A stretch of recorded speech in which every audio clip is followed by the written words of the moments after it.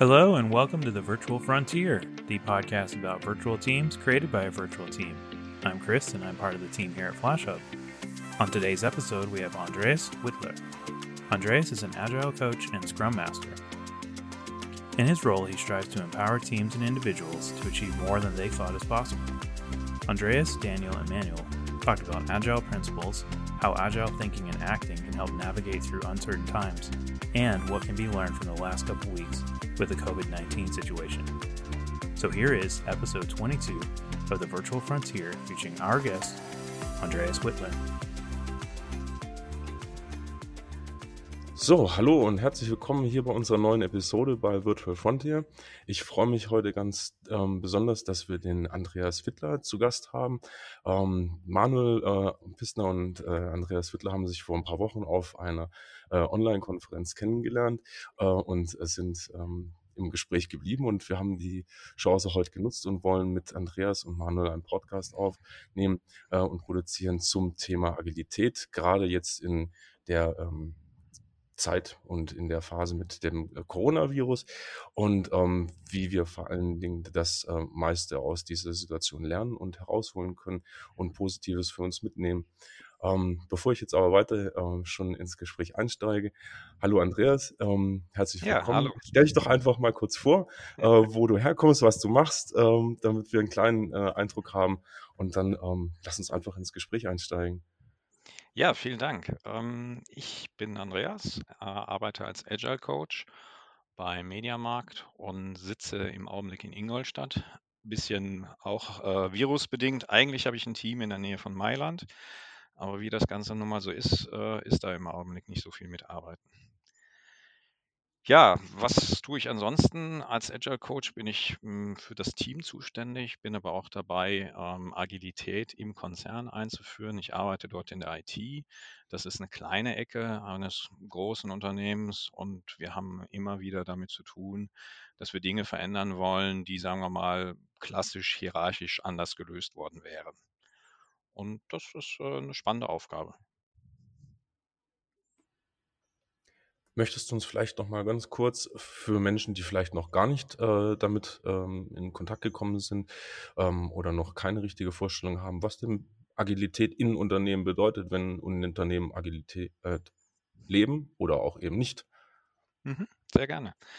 Beim agilen Arbeiten sage ich als erstes mal, das ist so ein bisschen Arbeiten ohne Chef. Warum? Es geht im Kern darum, dass ein kleines Team eine Aufgabe gemeinsam löst, ohne dass irgendjemand von außen direkt sagt, wie das zu gehen hat.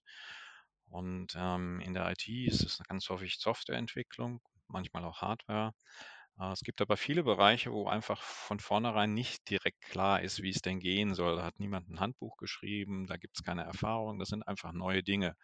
Ganz häufig technikgetrieben, ganz häufig von irgendeiner Anwendungsmöglichkeit eines Gegenstandes, aber auch so Dinge wie Blockchain oder Virtual Reality, Augmented Reality, was da alles immer erfunden wird.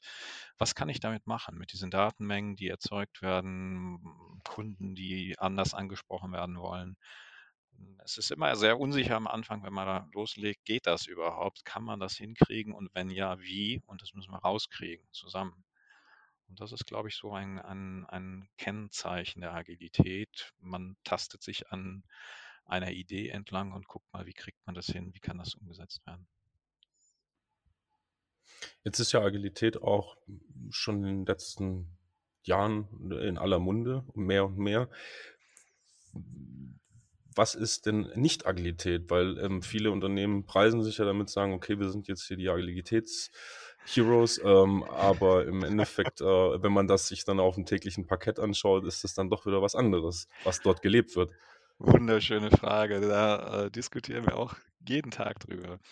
Das Schöne ist, dieser Begriff ist in aller Munde. Das Schwierige ist, jeder verbindet was anderes damit. In der Tat, Agilität wird zum Beispiel auch dafür benutzt, ohne Plan arbeiten. Das ist es nun mal nicht. Einen Plan haben wir schon, aber wir sind bereit, den jederzeit zu ändern und entsprechend unserer neuen Erkenntnisse anders zu verhalten. Was Agilität auch nicht ist, ist eine bestimmte Form einzuhalten. Häufig wird Agilität mit Scrum gleichgesetzt und wenn ich dann Planning mache, einen Sprint durchlaufe, meine Dailies abhake und zum Schluss meine beiden Events Review und Retro mache, dann sei das Agilität.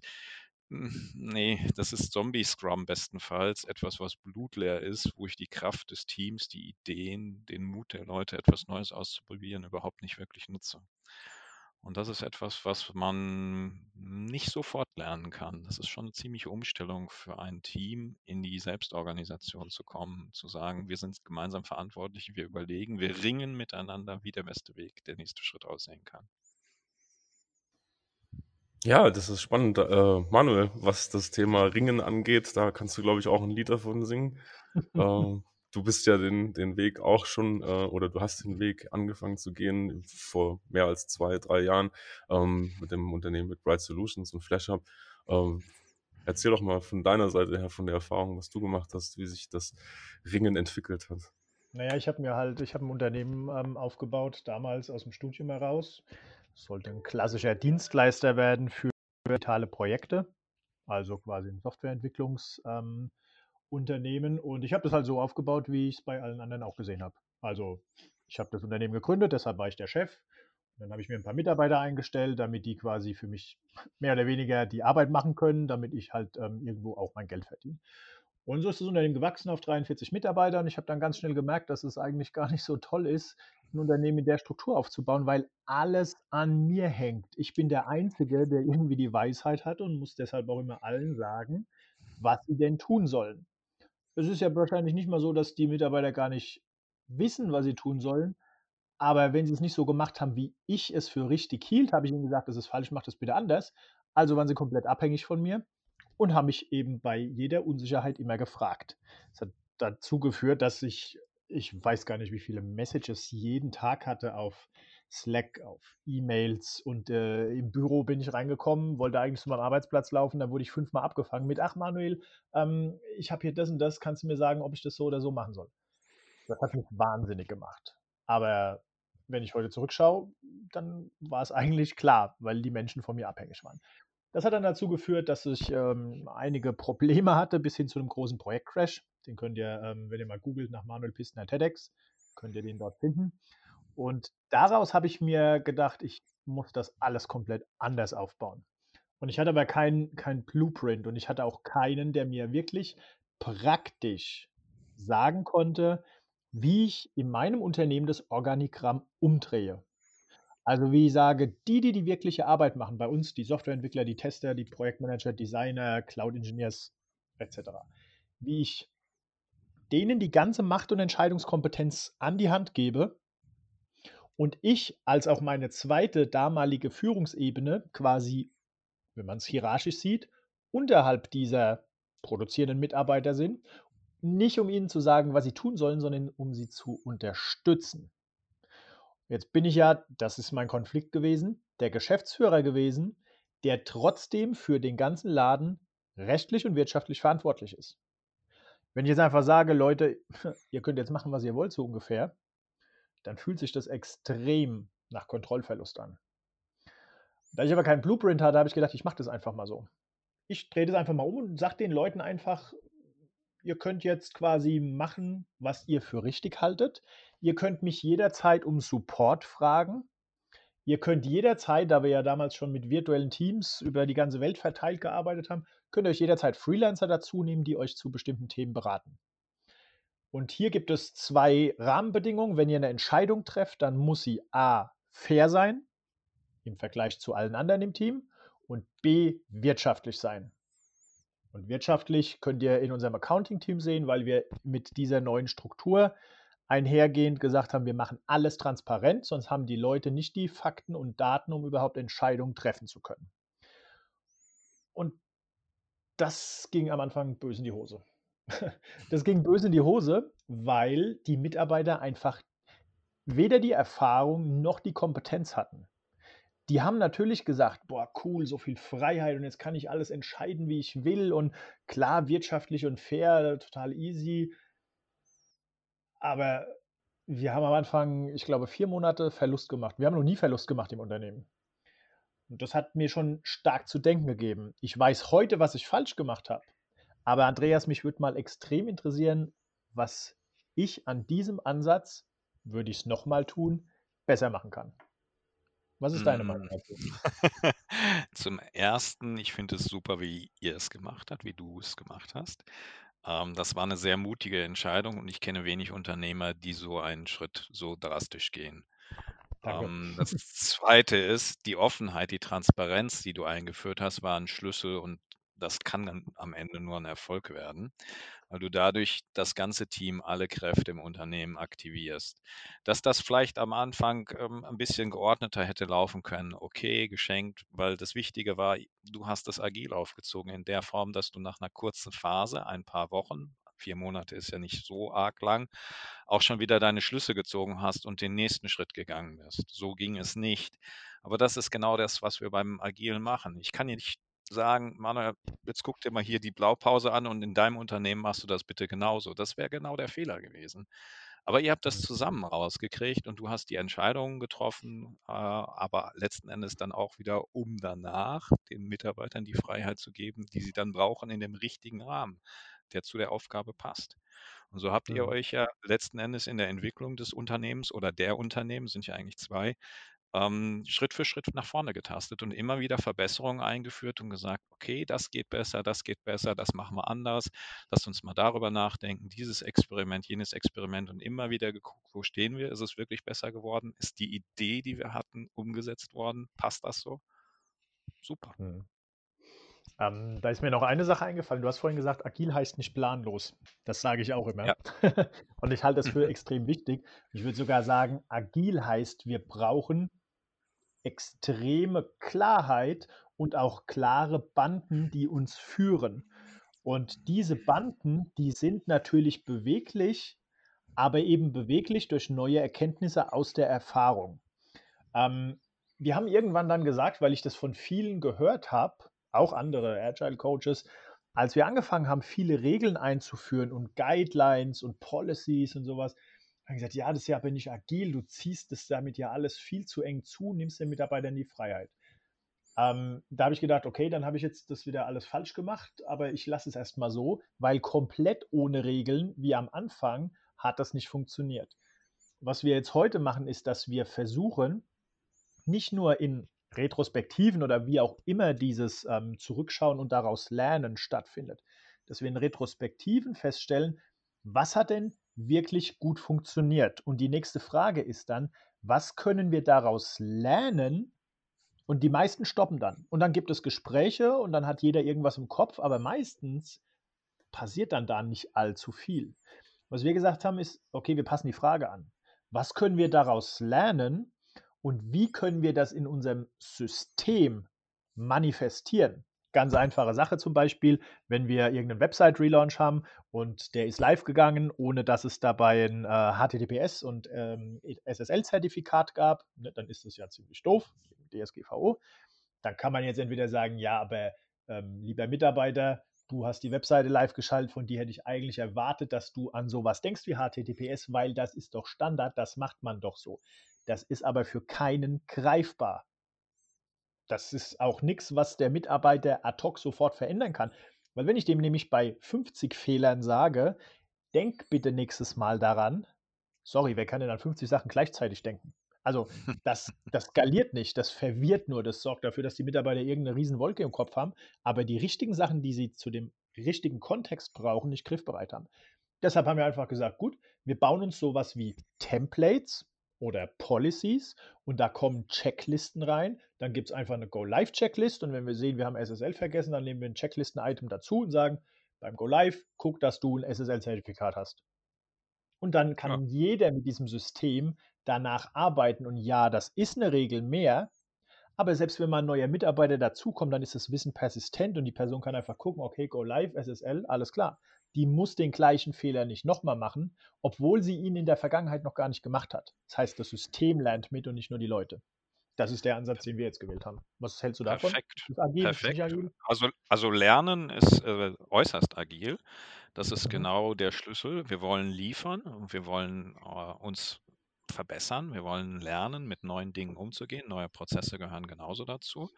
Die entscheidende Frage, und wer übernimmt das jetzt als Aufgabe, die ist natürlich auch ein Schlüssel gewesen. Ne? Nur drüber nachdenken, Ja, hast du völlig richtig beschrieben, hilft dir nicht weiter in der Praxis. Es muss also einen geben, der sagt, hier, ich mache das, oder es können ja auch 2 oder mehrere sein, wir sind das. Und dann natürlich das Ganze festhalten, sodass jemand, der dann neu ins Team kommt, auch eine Chance hat, da ranzukommen. Im Scrum würden wir dann mit unserer Definition of Done, unserer Definition of Ready arbeiten und sagen, okay, bevor ich diese Informationen nicht habe, kann ich nicht starten. Und wenn dies genau. und jenes getan ist, dann bin ich fertig. Das sind so die Tools, die wir dort benutzen. Ja.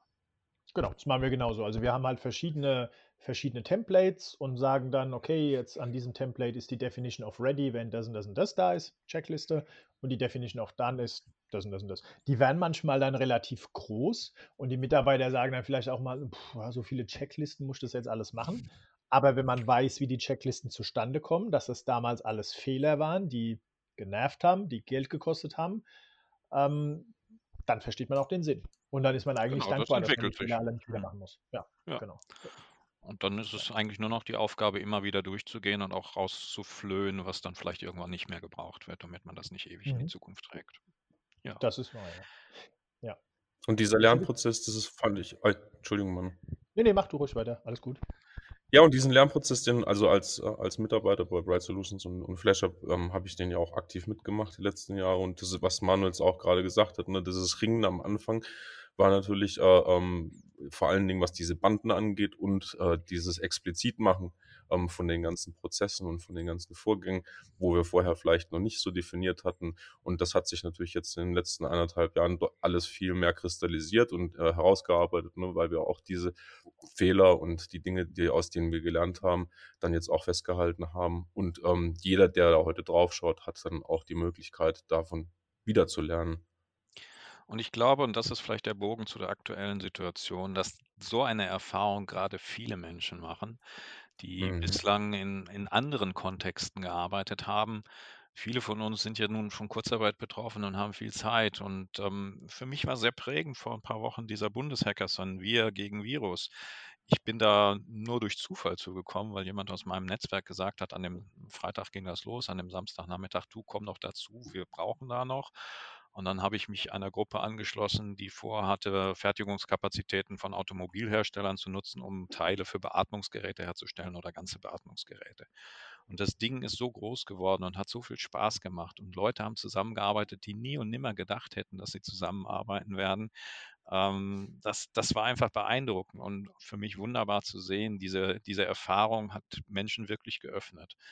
Jetzt, ich glaube, 3 Wochen ist das her, gibt es immer noch eine Projektgruppe, die da weiterarbeitet, non-profit orientiert, die versucht, Menschen zusammenzubringen, Lösungen zu schaffen, damit diese Beatmungsgeräte in die Krankenhäuser kommen, wo sie hingehören. Toll, finde ich super. Lernen, ausprobieren, machen, selbst organisiert und immer wieder eine Runde drehen. Was ich immer wieder, also ich finde es auch beeindruckend, weil man damit halt wirklich sieht, was denn alles entstehen kann. Und vor allem, da war keiner dabei, der da am Anfang gesagt hat, passt auf, wir machen jetzt genau das. Und dann kam auch genau das raus, sondern es haben alle gesagt, wir haben einen Sinn, eine Richtung und jetzt machen wir mal und lernen daraus. Was ich jetzt immer bei uns in Projekten merke, dass diese Art von Vorgehen vielen Menschen, wenn man sie außerhalb ihrer Organisation trifft, sehr zusagt, weil es für Freiheit, Selbstbestimmtheit und auch einen Sinn in der Arbeit, weil es dazu beiträgt. Sobald sie aber in ihrer Organisationsstruktur sind, die hierarchisch aufgebaut ist und darauf ausgelegt ist, eher Schuldige zu suchen, statt Lösungen für Probleme zu finden, dann sind sie wieder ganz anders eingestellt gegenüber solchen Dingen. Wir erleben es oft auch auf Kundenseite, wo wir dann gefragt werden, ja, okay, alleine wenn ein Bug entsteht, wer ist daran schuld? Das ist in jedem Projekt wahnsinnig oft die Frage. Ich frage dann immer, ist es jetzt relevant, weil ihr das nicht bezahlen wollt? Okay, dann führen wir die Diskussion. Oder was ist eigentlich das Thema, warum ihr herausfinden wollt, wer da schuld ist? Und es ist bisher kam noch nie die Antwort, ja, wir wollen wissen, wie das passiert ist, damit wir das besser machen können. sondern es ist eher die Frage, okay, wo ist der Schuldige? Und dann ist es meistens auch schon gut, wenn der Schuldige gefunden ist.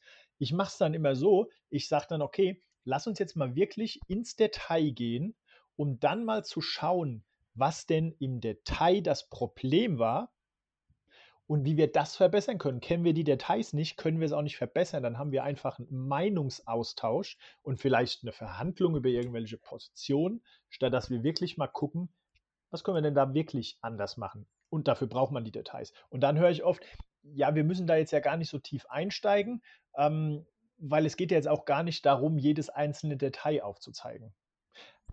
Ist dir das Muster auch schon mal irgendwie bekannt oder hast du es schon mal gesehen?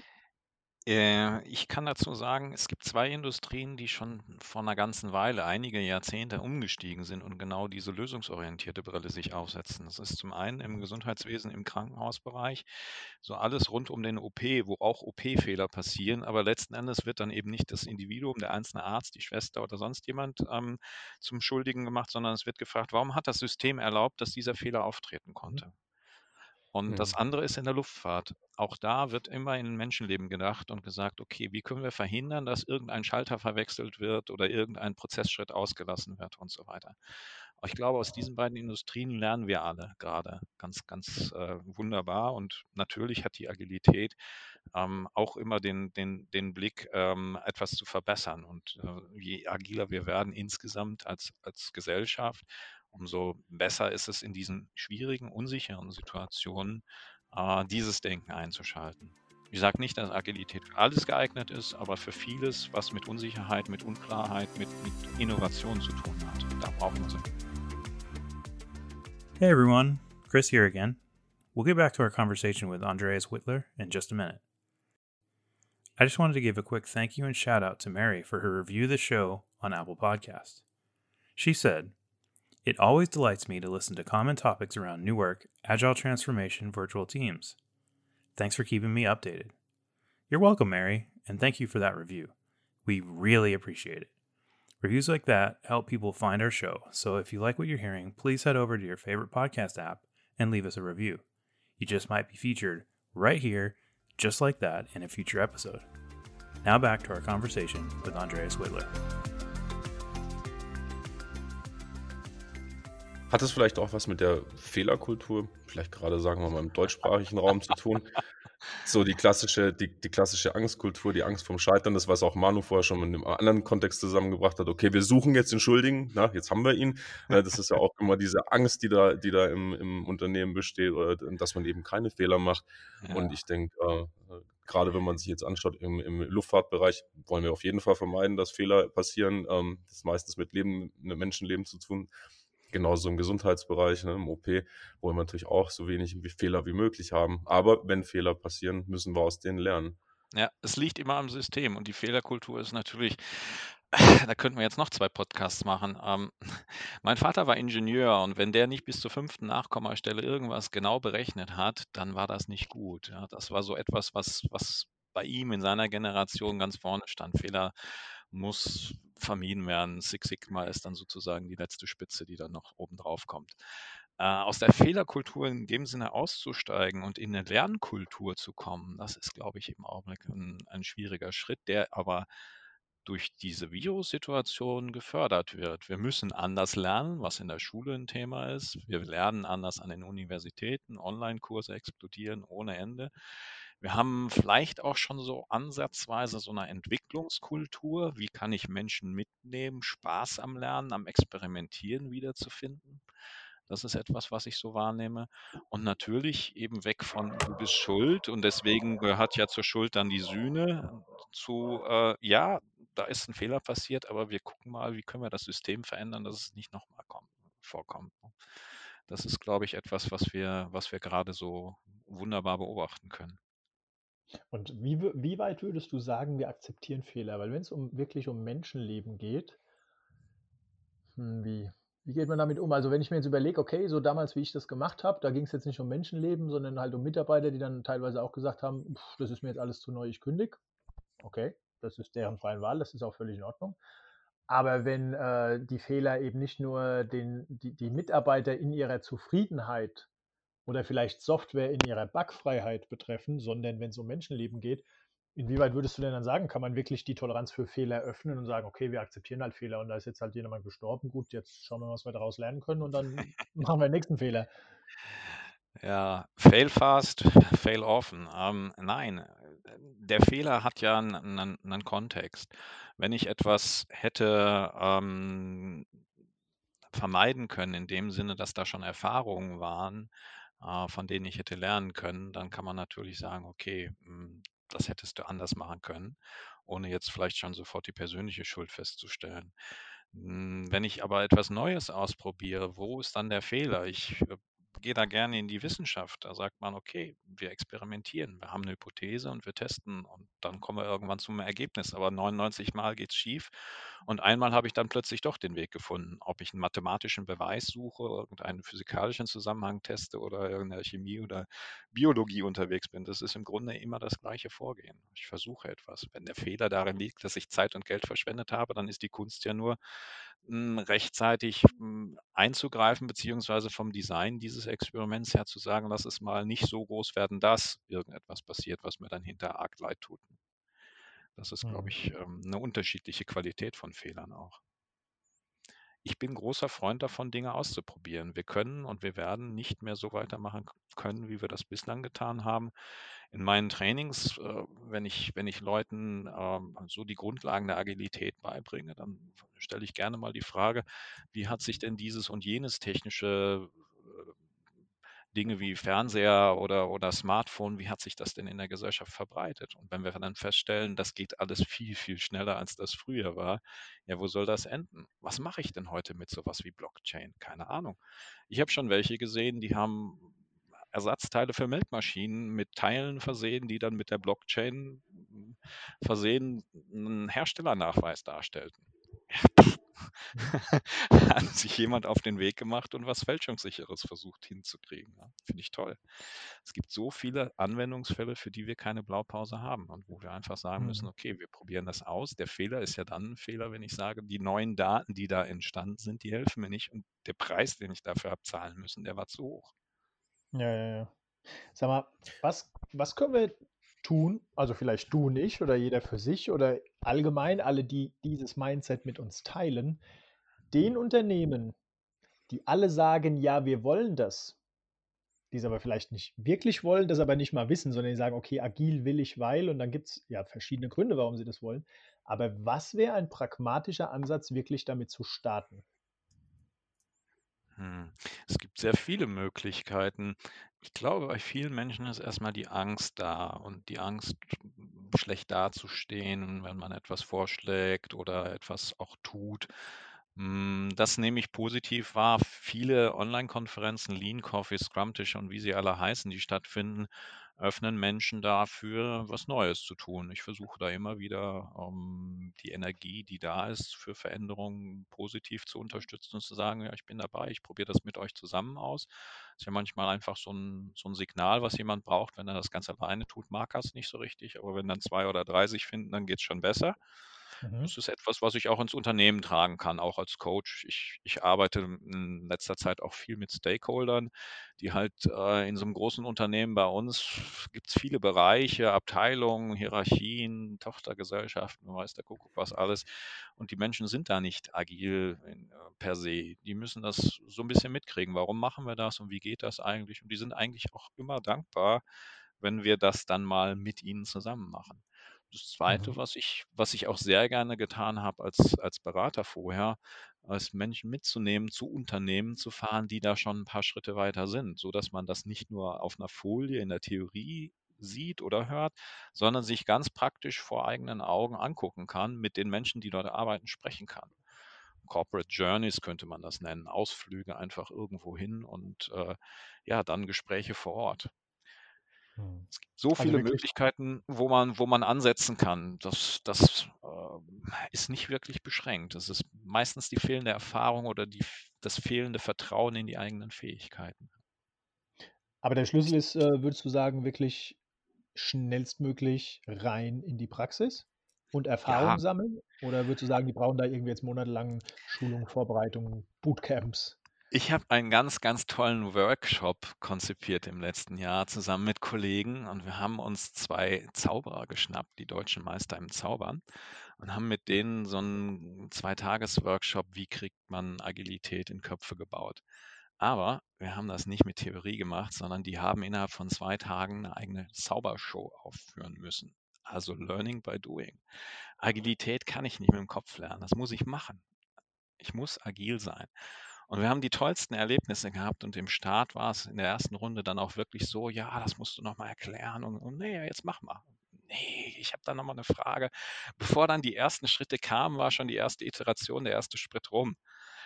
Mhm. Und dann war die Frage: „Wie geht's jetzt weiter?“ Ja, das war jetzt natürlich die Aufgabe vom Team, ob sie jetzt so weitermachen wollen, dass sie weiter theoretisieren oder irgendwann mal praktisch arbeiten und lernen, wie dieser Zaubertrick jetzt nun wirklich geht. Und es hat so viel Spaß gemacht und am Ende waren die so begeistert, so aufgepumpt von ihren Fähigkeiten, das haben die nicht geglaubt. Wir haben das auch live gecastet ins Internet. Das war natürlich eine Menge Druck.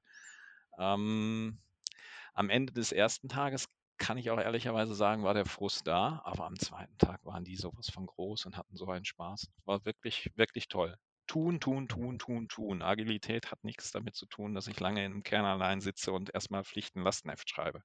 Machen, Mhm. ausprobieren. Ja. Ja, das ist eine spannende Sache. Was ich mir gerade noch gedacht habe, und ich glaube, wir haben, als wir uns das erste Mal unterhalten haben, auch darüber gesprochen. Die meisten Unternehmen, also, sind ja in unserem wirtschaftlichen System davon abhängig, dass sie Geld haben, entweder durch Investoren oder dass sie Gewinne machen, um damit zu überleben. So oftmals ist es auch so, wenn man über Shareholder Value spricht und Unternehmen, egal ob sie inhabergeführt sind oder an der Börse sind, dass das Unternehmen für den Shareholder, also für die Inhaber, Gewinne für die Investition, die sie damals getätigt haben, abwerfen sollen. Das ist ja irgendwie so Mhm. die Basis von dem Konstrukt Unternehmen. So, jetzt kommt dann die Investoren, die kommen dann irgendwann hin und sagen, okay, jetzt stelle ich einen Geschäftsführer ein. Lieber Geschäftsführer, du baust das Unternehmen jetzt so, dass wir da unsere Kohle wieder rauskriegen und wir halten es für sinnvoll, dass das Unternehmen in die Richtung Nordwest fährt. So, dann sagt der Geschäftsführer, alles klar, dann stelle ich mir jetzt ein paar Manager ein. Und schon haben wir ja das Thema, der Geschäftsführer stellt sich, ich sage es mal provokativ, Ressourcen ein, die in seinem Interesse, also mehr Geld zu verdienen, eben für die Shareholder, in seinem Interesse bestimmte Abteilungen aufbauen. Und die einzelnen Manager suchen sich dann Mitarbeiter, also wieder Ressourcen, die im Interesse des Managers der Abteilung Dinge tun, keine Ahnung, Programmieren, Projektmanagement, was auch immer dann Teil der Wertschöpfung ist, damit der Manager sein Geld verdient, damit der Geschäftsführer sein Geld verdient, damit die Shareholder ihr Geld verdienen. Das ist ja aber alles nicht im Interesse des Mitarbeiters, der die Arbeit macht. So, das ist quasi diese klassische Hierarchie. Wenn wir jetzt sagen, wir bauen die Organisation so um, dass sie komplett agil wird und von oben kann nach unten keiner mehr per Befehl sagen, ihr geht jetzt rechts, ihr geht jetzt links, ihr macht jetzt so oder macht jetzt so, um sein oder ihr Interesse zu vertreten und wahrzunehmen, wie funktioniert das dann? Also ich würde gerne noch einen zweiten Fall aufmachen, den du beschreibst, ein bestehendes Unternehmen umbauen, gebe ich zu, ist der häufigste. Aber wie würden es denn Jungs machen oder Leute, die einfach from scratch starten, die kein Geld, keine Räume, keine Ressourcen haben? Die denken vom Kunden aus. Die sagen: „Was ist denn das Problem, was wir hier lösen können, mit dem wir irgendwann Geld verdienen, egal was wir dafür tun müssen?“ Und dann kommen Innovationen und dann kommt Mhm. Begeisterung und dann kommt eins zum anderen. Von der Form aus zu denken, finde ich schwierig. Also natürlich gibt es Lösungen für bestehende Unternehmen. Ich kann 3 skizzieren. Ich fange oben an beim Manager. Ich fange an, seine Lust wieder zu wecken, für Kunden da zu sein. Und das Geld ist dann ein Ergebnis dessen, wenn ich das gut mache, was ich da getan habe. Ich fange in der mittleren Ebene an, und sage: „Okay, es macht euch ja auch nicht so viel Spaß, immer alles besser wissen zu müssen als das, was die Leute dann da unten tun in der Hierarchie. Lasst uns mal darüber reden, wie ihr euch entlasten könnt.“ Oder ich fange eben ganz unten an und erzeuge den Sog, in der Mannschaft, die dann plötzlich Spaß haben an der Arbeit und wieder ihre eigenen kleinen Projekte nebenher machen können, neben der Arbeit, die sie natürlich auch tun müssen. Also die Wege für bestehende Unternehmen sind da relativ individuell. Ich kenne jetzt keine Blaupause, die ich über alle Unternehmen stülpen könnte. Aber der andere Gedanke, der ist mir so wichtig. Lass darüber reden, ein Problem zu lösen. Und dann ist auch jemand bereit, dafür Geld zu bezahlen. Und wie das Problem gelöst wird, ist dem Kunden ja erstmal egal, wie du deine Dienstleistung erbringst, wie du dein Produkt herstellst, solange es gewissen Qualitätsanforderungen genügt und du das Problem löst, ist der Kunde begeistert. Ja. Also da bin ich auch noch bei dir und ich glaube, das ist ja auch schon immer mehr in den Köpfen der Unternehmen. Okay, wir müssen kundenfokussiert denken. Worauf ich noch hinaus wollte, ist, ob dieses klassische Modell, wie Unternehmen strukturiert sind und vor allem dann darin auch, wie zum Beispiel Arbeitsverträge gestaltet sind. Die Arbeitsverträge sagen ja heute, lieber Mitarbeiter, ich kaufe 40% deiner Zeit, du hast die und die Rechte. Und dann kommen ja solche Dinge wie Weisungsbefugnis, die ja auch komplett im Gesetz verankert sind und du musst deine Stunden haben und du kriegst aber auch deinen Arbeitszeitausgleich und Urlaub und das ist alles geregelt. Die sagen ja, ich kaufe deine Zeit und ich darf und muss dir sagen, was du zu tun hast. So sind ja Arbeitsverträge komplett gestaltet, oder? Hm, Also ich hätte eine andere Sicht drauf. Ja, ich kaufe deine Zeit, okay. Aber ich gebe dir eine Aufgabe, kann da ja drinstehen. Und deine Aufgabe ist, dies und jenes Ergebnis zu erreichen. Und wie du das machst du zusammen mit deinen Kollegen. Die Details regelt ihr. Ja, wenn ich Mhm. den klassischen Stakeholder sehe, dann möchte der sich ja gar nicht mit allen Details befassen. Das kann der auch nicht. Dafür hat er ja Ja. diese Spezialisten, die die Aufgabe erledigen. Die Mhm. Frage ist also, wie weit gehe ich da runter ins Detail? Wie viel Mikromanagement mache ich da noch? Wenn ich sage, baut mir ein Schiff, dann habe ich vielleicht eine Idee, wie groß, wie lang, welchen Zweck das genau erfüllen soll, aber ich will das jetzt nicht alles designen und in jedem Detail mitreden. Das ist vielleicht Ja, so. das ist wahr, aber in dem Arbeitsvertrag steht ja meistens drin, dass eben die Mitarbeiter ihre Arbeitszeit dem Unternehmen schulden und dass es Weisungsbefugnis gibt. Du Ja, meinst aber, es kann auch eine Verantwortung im Sinne von Weisungsbefugnis an einen Mitarbeiter ja, und ich übertragen kann werden den und der Rahmen ja enger oder nicht so eng gestalten. Und mhm. das ist ja Ja, ja, eigentlich ja. genau die Möglichkeit, die das Gesetz für alle Mhm. zulässt, ne? Ja, ja. Was machen wir denn mit den ganzen Managern und Mitarbeitern, die das noch nicht können oder wollen oder also, wir haben ja auf der einen Seite den Druck, ne, der jetzt grade riesig ist durch Corona. Auf einmal müssen's alle machen. Das geht auch irgendwie. Ich glaube, das ist 'n Segen, weil jetzt ist halt die Kurve sehr steil und tut sehr weh, aber dafür sind die Leute schnell aufm Berg. Es wird auch wieder welche geben, die zurückgehen und sagen: „Oh, das war mir jetzt aber alles zu heikel. Ich habe keine Kontrolle mehr. Ich gehe lieber wieder auf die klassische Methode zurück.“ Hast du irgend 'ne Idee, was denn mit denen passiert in Zukunft? Werden die so bleiben und Ja. trotzdem erfolgreich sein oder müssen alle agil werden? Nein, das müssen auf keinen Fall alle und ich würde es auch nicht raten. Es muss trotzdem Leute noch geben, die in anderen Kontexten andere Aufgaben erfüllen. Was ich persönlich sehr gerne mache, wenn ich mit einer Gruppe frisch starte, und da kann auch gerne C-Level dazwischen sein, ich spiele mit denen. Und wenn ich das nicht Spiel nennen darf, weil das vielleicht noch zu ingenieursgetrieben ist, dann nenne ich das zumindest agile Demonstration.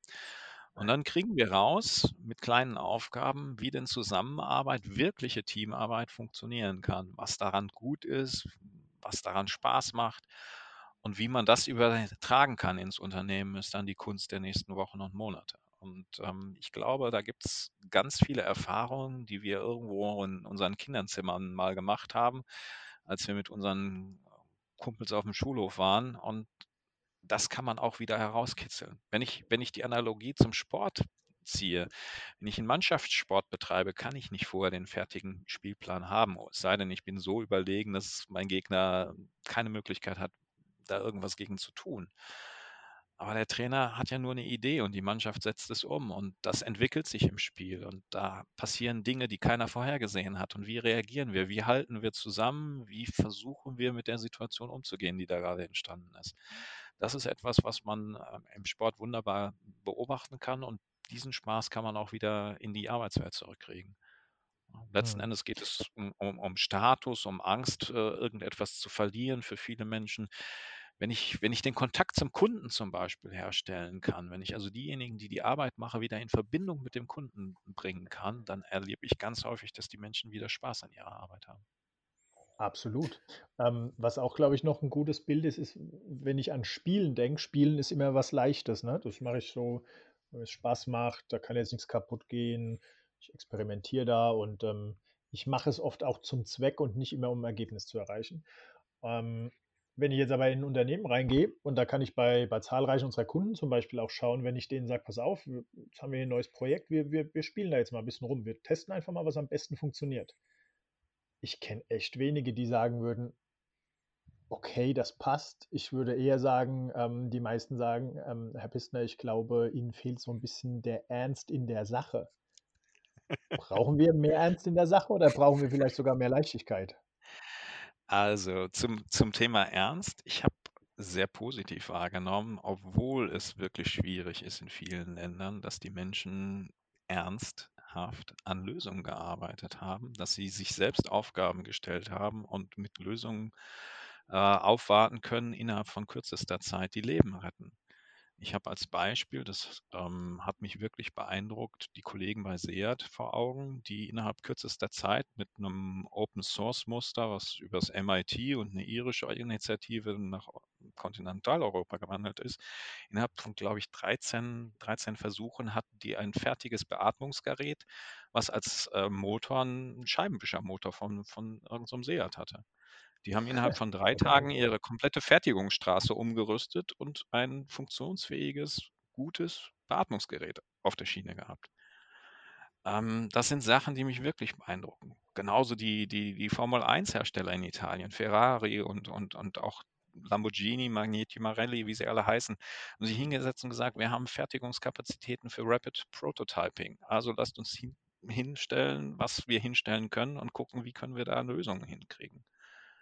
Ich habe noch einen kanadischen jungen Pfadfinder im Kopf, der hat mit einem 3D-Drucker, den er zu Hause hatte, ein Teil gebaut, entworfen und dann als Open Source zur Verfügung gestellt, mit dem diese Mundschutze, die hinter den Ohren hängen, von den Ohren, die sind relativ empfindlich auf der Rückseite, wegkommen und dann ist dann so eine Klammer am Hinterkopf und das finden die Ärzte und Krankenschwestern toll, die das einsetzen.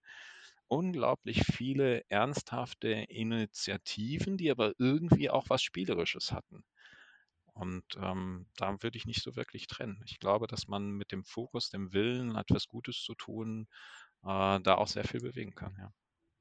Wie können wir denn diesen positiven oder diese positiven äh, Entwicklungen, die wir da jetzt auch sehen und diese ernsthaften Bemühungen in der Zukunft weiter am Leben erhalten? Ja, also es passiert ja unheimlich viel Positives, auch wenn die Situation unheimlich ernst ist momentan.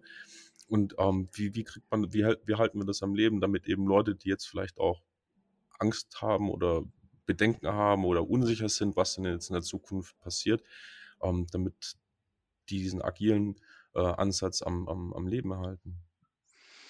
Naja, das muss nicht zwingend immer nur agil sein. Ich glaube, dass das Schöne an der Situation ist, dass wir Gemeinschaft wieder anders erleben, Daniel.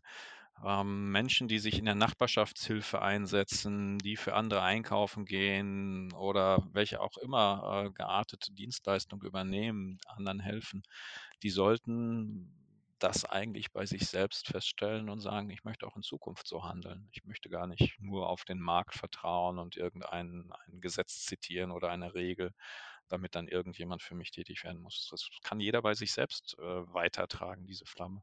Das finde ich sehr, sehr wichtig, dass wir alle bei uns selber anfangen. Ja. Ja. Hast du da vielleicht noch für Menschen, die jetzt auch zuhören und in den nächsten Wochen vielleicht das ein oder andere aus dem Podcast mitbekommen, nochmal so einen praktischen Ansatzpunkt, wo man tatsächlich anfangen kann, tätig zu werden, aktiv zu werden, den Mut zu haben, in Bewegung zu kommen? Ich glaube, dass das viele schon machen und das Klassische in Deutschland wäre der Verein. Die Nachbarschaftshilfe, die Gruppe von Menschen, die einen Zweck verfolgen, der einen selber anspricht.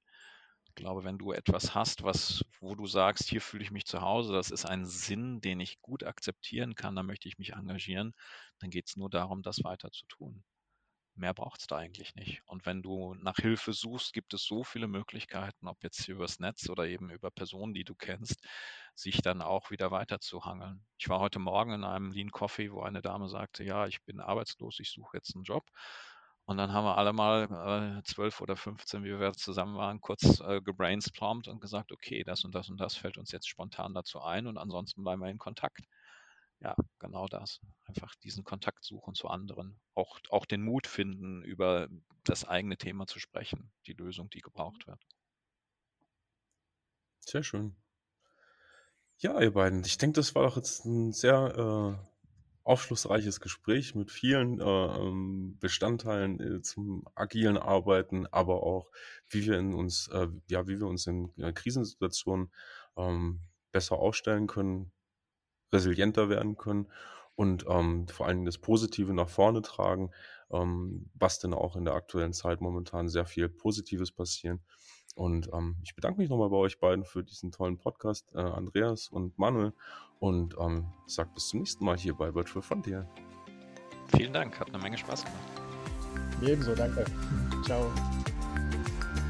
I'd like to thank our guest Andreas Whitler for joining us today. You can find out more about Andreas at the links in the show notes. You can subscribe to the Virtual Frontier on Apple Podcasts, Google Play, Stitcher, or anywhere else podcasts are found. And while you're there, please leave us a review. Reviews help people find our podcast, and don't forget your review could be featured on a future episode, just like Mary was earlier. If you want to learn more about virtual teams as a service, visit flashhub.io. So on behalf of the team here at FlashHub, I'd like to thank you for listening. Till next episode, keep exploring new frontiers.